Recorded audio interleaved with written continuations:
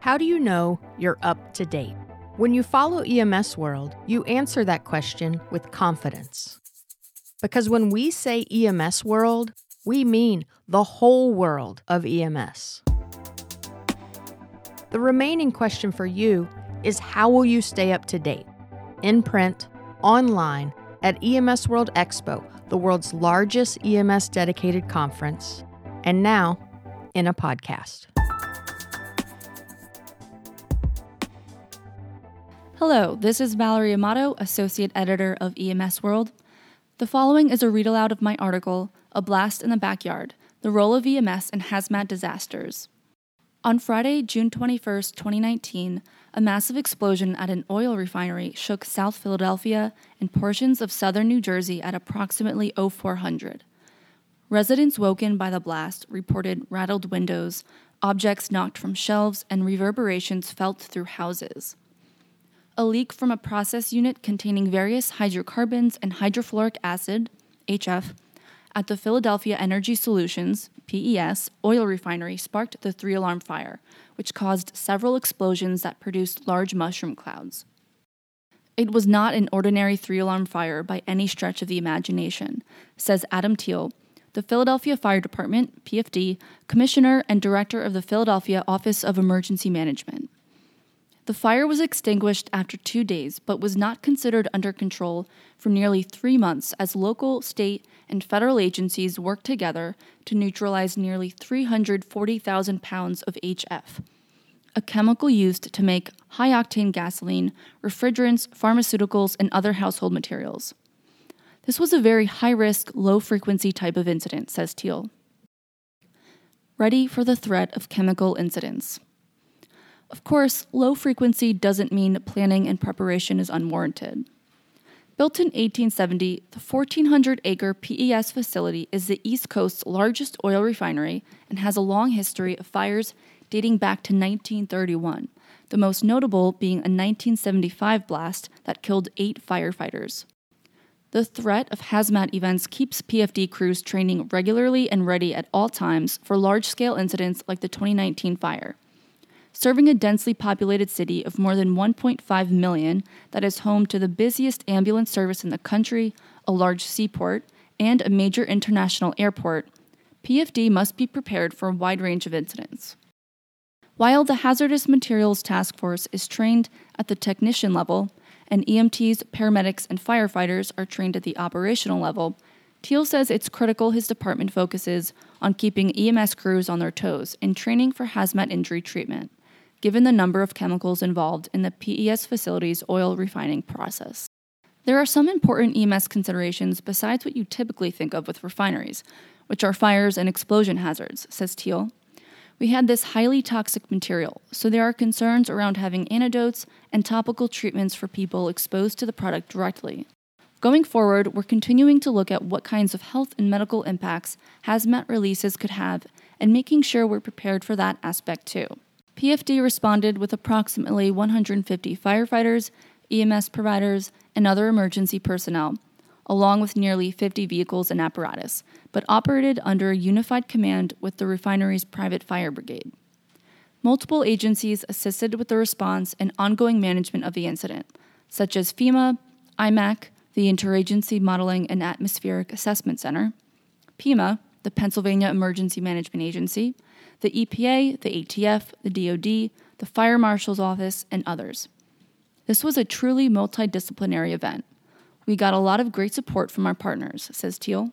As with any other incident, Teal says, having good relationships with other players in the field contributed to the successful response to the fire. These included the refinery, its fire brigade, and familiarity with the site itself prior to the fire. Mutual aid plans already existed in anticipation of an incident like this one. He advises fire departments, EMS agencies, and emergency managers to ensure they have subject matter experts on hand in the event their communities experience a hazmat incident, particularly if industrial sites like a refinery are nearby. Stop the burn. If you're in an industrial community where HF is known to be used, know the risks and understand the treatment, says Randy Kearns, DHA, assistant professor in the College of Business Administration at the University of New Orleans and retired clinical assistant professor at the University of North Carolina School of Medicine. Calcium gluconate should be available to the EMS crew. Where HF is used in higher concentrations, it's essential. With patients, focus on stopping the burn before relieving the pain. Small amounts of HF can be lethal if treatment is delayed, Kearns says. Death can occur from 1% total body surface area exposure to HF with a concentration of 50% or greater. When treating a patient exposed to HF in an industrial setting, the EMS provider should don PPE before initiating treatment. Follow standard decontamination procedures. Remove the patient from the area of exposure, strip soiled clothing, and irrigate wounds with water. Exposure to this highly corrosive agent can cause systemic toxicity secondary to deep tissue damage, resulting in hypomagnesemia, hypocalcemia, and potentially fatal dysrhythmias. In these cases, Kearns notes an ECG reading may mimic a calcium channel blocker overdose. Look for bradycardia and prolongation of the QT interval, which indicate a need for an IV solution of either calcium chloride or calcium gluconate. An HF burn might not be immediately apparent, so pain is often out of proportion to the appearance of the skin, though skin may eventually present with erythema, edema, and necrosis. The extent of injury depends on duration of exposure, concentration of the HF, and route of exposure, whether oral, dermal, or ocular. If a patient has inhaled or ingested HF, provide 100% humidified oxygen with 2.5% nebulized calcium gluconate. Topical treatment involves applying a generous amount of calcium gluconate gel on the exposed area. You can also mix 75 milliliters of KY or another water-soluble jelly with 25 milliliters of 10% calcium gluconate. This will help prevent further damage to the tissue and helps with pain relief. With the assistance of local hospitals, Teal says PFD had previously been equipped with supplies and medications to treat chemical injuries, and crews are provided the most current training available to properly administer these treatments. PFD EMS was on standby 24/7 during and following the event, particularly for the hazmat team performing air monitoring tests and contractors hired by the refinery to remove HF from the grounds, says Teal. Make sure you get hazardous materials expertise on what's happening in a site like this, he says. We made sure the large-scale contingency plans were synced up with questions of what happens if one of the workers is exposed to HF, how do we decontaminate them, how and where do we treat them, and where do we transport them. Working in a setting as complex as an oil refinery with so many unknowns, Teal says crews followed the mantra, trust but verify, throughout the incident. This is what we do. We manage chaos, and this certainly was a chaotic situation, he says. I'm very proud of all of our first arriving firefighters, chiefs, medics, and all the support agencies. They really did a great job. Communications in crises. Coordinated communication between public safety agencies is vital during a critical incident, but equally important is communication with the public. The Philadelphia OEM alerted the surrounding community early on the morning of the explosion with a shelter-in-place order, and Teal held regular media briefings to keep the public apprised of the latest on the neutralization process of 340,000 pounds of HF at the refinery.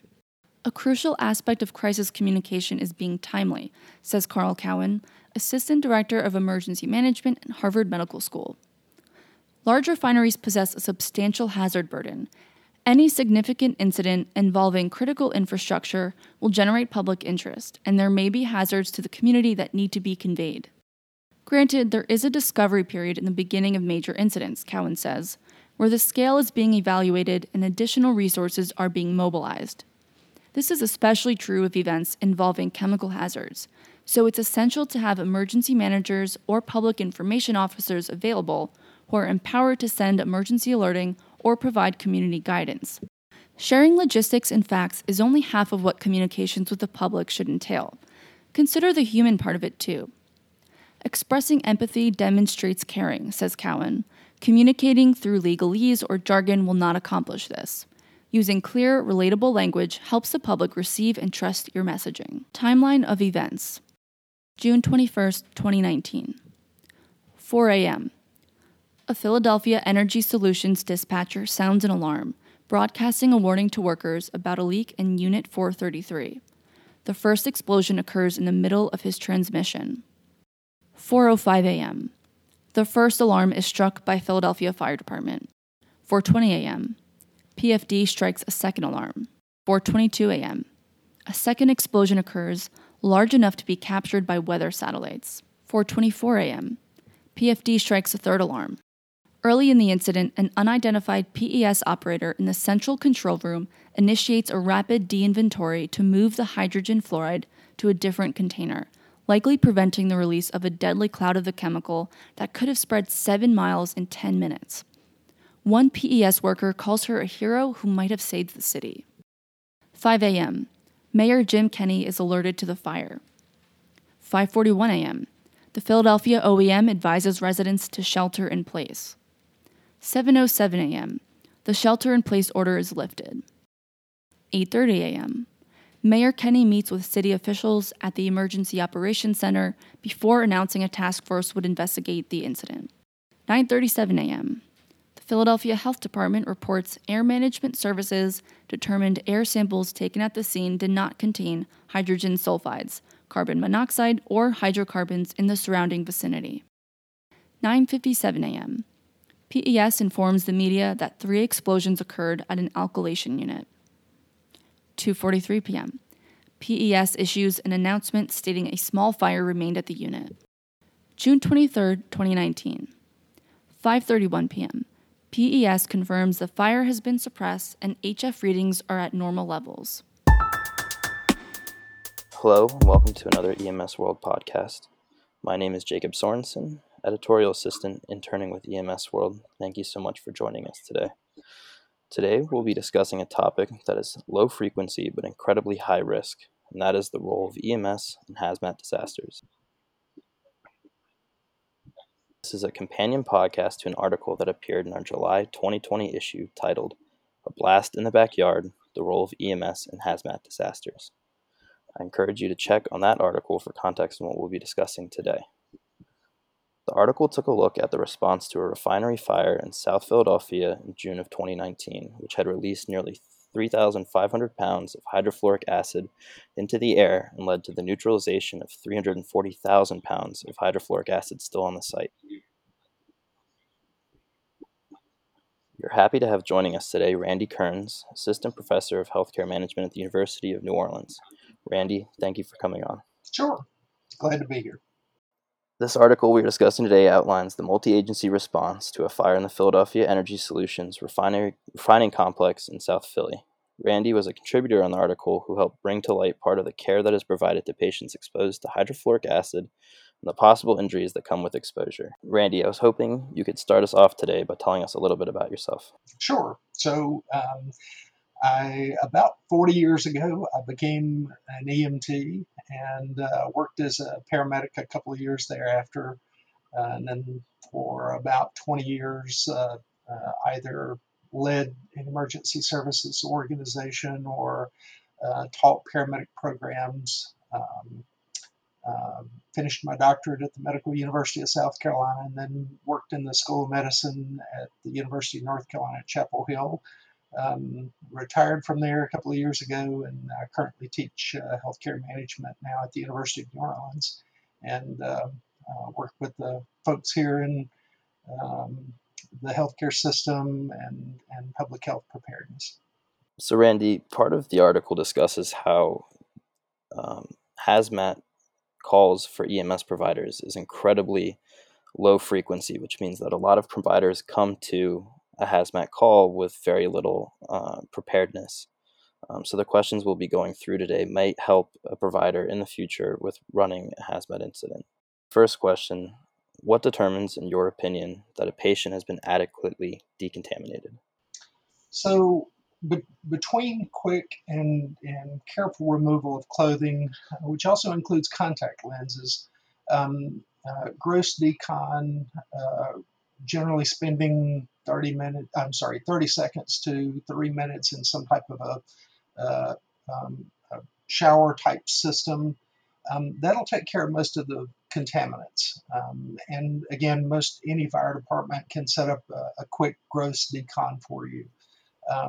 But the general guidelines for any unknown substance includes copious amounts of water, I wouldn't hold off on using water trying to determine what the chemical is. But if you know what it is, then target the chemical with what works best. And again, that's typically large amounts of water. And then sort victims for observation or treatment. It is important to distinguish that technical decon includes things like, the visible material being washed away. Does the patient still experience pain? And can you palpate the area of the healthy skin that's adjacent to the injury? And does that elicit pain, or more specifically, is it hot to touch? That'll help you evaluate additional irrigation of the wound that may be needed. Okay, so part of the issue with the treatment for a hazmat patient or a patient that is exposed to a hazardous material is there's a slight delay when it comes to retrieving the patient from the hazardous area and bringing them to the cold zone, which is after decontamination. Is there a way to start to treat patients who are still going through the decontamination process, say if they need immediate intervention such as an airway or in cardiac arrest? So don't forget to protect yourself. You may need to start life-saving efforts before the patient's been fully decontaminated. But it's also important to remember that a dead patient that's been properly decontaminated is still dead. So, the experience is, as difficult as it may be, it's important to recognize what the people in Syria have gone through in terms of giving us some insight into what type of resuscitation you can do while trying to decontaminate the patient and at the same point protect the rescuer.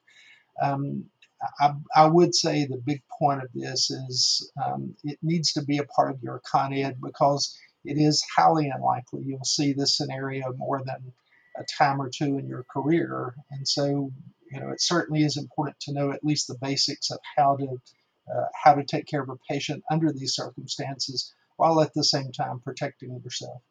So, part of the discussion in the article was that the fire department of Philadelphia had done a lot of pre planning for the refinery site, which helped in containing the fire itself and quickly addressing the issue of the hydrofluoric acid. Um, it didn't really dive into how EMS providers were able to prepare for such an event. And across the country, with all of the different kinds of industrial sites that maybe have hazardous materials, what ways can providers better prepare for a hazmat incident near them? Sure. So I would start with what the law provides. In 1986, after the chemical plant disaster in Bhopal, India, um, uh, the U.S. Congress passed the Superfund Amendment Reauthorization Act, became known as SARA. The chemical plant disaster in India released methylisocyanate, led to the death of 10 to 15,000 people in the several months thereafter. Um, and what was particularly concerning was there was a similar plant of similar design producing the same chemical by the same company in the United States, and that really drove a little bit more action of uh, passing a law that helped us understand a little bit more about what's in our communities. The law today is known as SARA Title III, the Community Right to Know Act. Um, and then the place I would start is typically someone has a report that's filed with them annually based on SARA Title III requirements. And it's either going to be emergency management or the fire marshal's office. But they hold the key to kind of what's at risk, what the hazards are in your community. I'd pay particular attention to the extremely hazardous substance list. There's about 300 chemicals on that list, and there's planning quantity minimums and reporting quantity minimums. I worked as a county emergency management director at the time this law was passed. And one of the things we saw early on was most facilities look for safer substitutes or to reduce on-site storage. And I never had a facility that had more than five items from the list. So what I mean by that is most communities, there's someone required by law to have to know what's in those facilities under SARA Title III, and then from your standpoint, I would want to know, and that would help inform protocol development of what may be at risk. Hydrofluoric acid is one of those extremely hazardous substance chemicals that are on that list. But it's also important to know that the requirement reporting threshold is 100 pounds. So if you only have 50 pounds on hand, as an example, it's not required to be on the EHS list. It is required to be reported, but it is a different reporting threshold. Now, there's a difference between fixed facilities and transportation. I live in New Orleans. We have one of the busiest international seaports in the world, and the port serves as a central point of connection for all five Class 1 U.S.-based freight railroads. While I'd certainly target known risk at fixed facilities, and again, hydrofluoric acid, as was used in the article, is a great example of what you need to know that's out there. If you're around substantial transportation resources, at some level, somebody needs to help you develop what you need to be prepared for most anything. So, part of the issue with hazmat responses is that many of these providers will be seeing it for the first time, and being a part of that response for the first time and maybe the last time of their careers. Are there just some things that a provider can't prepare for? And if so, what's the best course of action then? Yeah, so you're exactly right. You can't prepare for everything. And so the key is to recognize what you know something about, and what are your limitations. And when you have those limitations, who do you call and how do you access those services? There are a number of apps such as Wiser. It's put out by the National Library of Medicine. It's free, and it can help guide you through certain responses. As I say, there's a number of software products that are available that can help you. But I would get back to a situation I got into a number of years ago where I was being deposed by a lawyer defending one of our paramedics. And the lawyer asked me what I would do for an acute episode associated with Addison's disease. And I started with a primary survey and continued with, typical secondary assessment, vitals. And he said, I know that, but what would you do about Addison's disease? And I said, look, it's one of a myriad of chronic conditions that I did not receive or have I provided specific training for. And so, I have been trained to evaluate, monitor, and where necessary, perform life-saving measures until we reach the hospital. But I've also been trained to know the limits of what I'm capable of doing. And I know how to contact other resources to help me do my job. And that's what I would tell you about this. There are plenty of hazmat situations that you may encounter in EMS that are well beyond the scope of what you've been trained to do. Don't do something that puts your life at risk, but at the same time, what are the resources you have that can help you do the job you need to do, and trust the training that you've been provided to protect your own life, but save someone else's life as well. As a provider, you learn the hospitals in your area, knowing which ones prefer which kinds of patients, as well as the specialty centers. A hazmat incident being something that you don't run too often, where should a provider be bringing a patient for a hazmat incident? So it depends on the resources that's in your community, but generally, these patients have specific burn injuries and need a burn surgeon at a burn center. Now, not everyone has a burn center in their immediate area, and they may rely on a trauma center, or if you're in a rural community, you may rely on the community hospital. Chemical burn injuries are something you can pre-plan to include in your destination planning also. But one other point to note, there are aeromedical services that won't transport chemical burns because of the concern of contaminating their aircraft.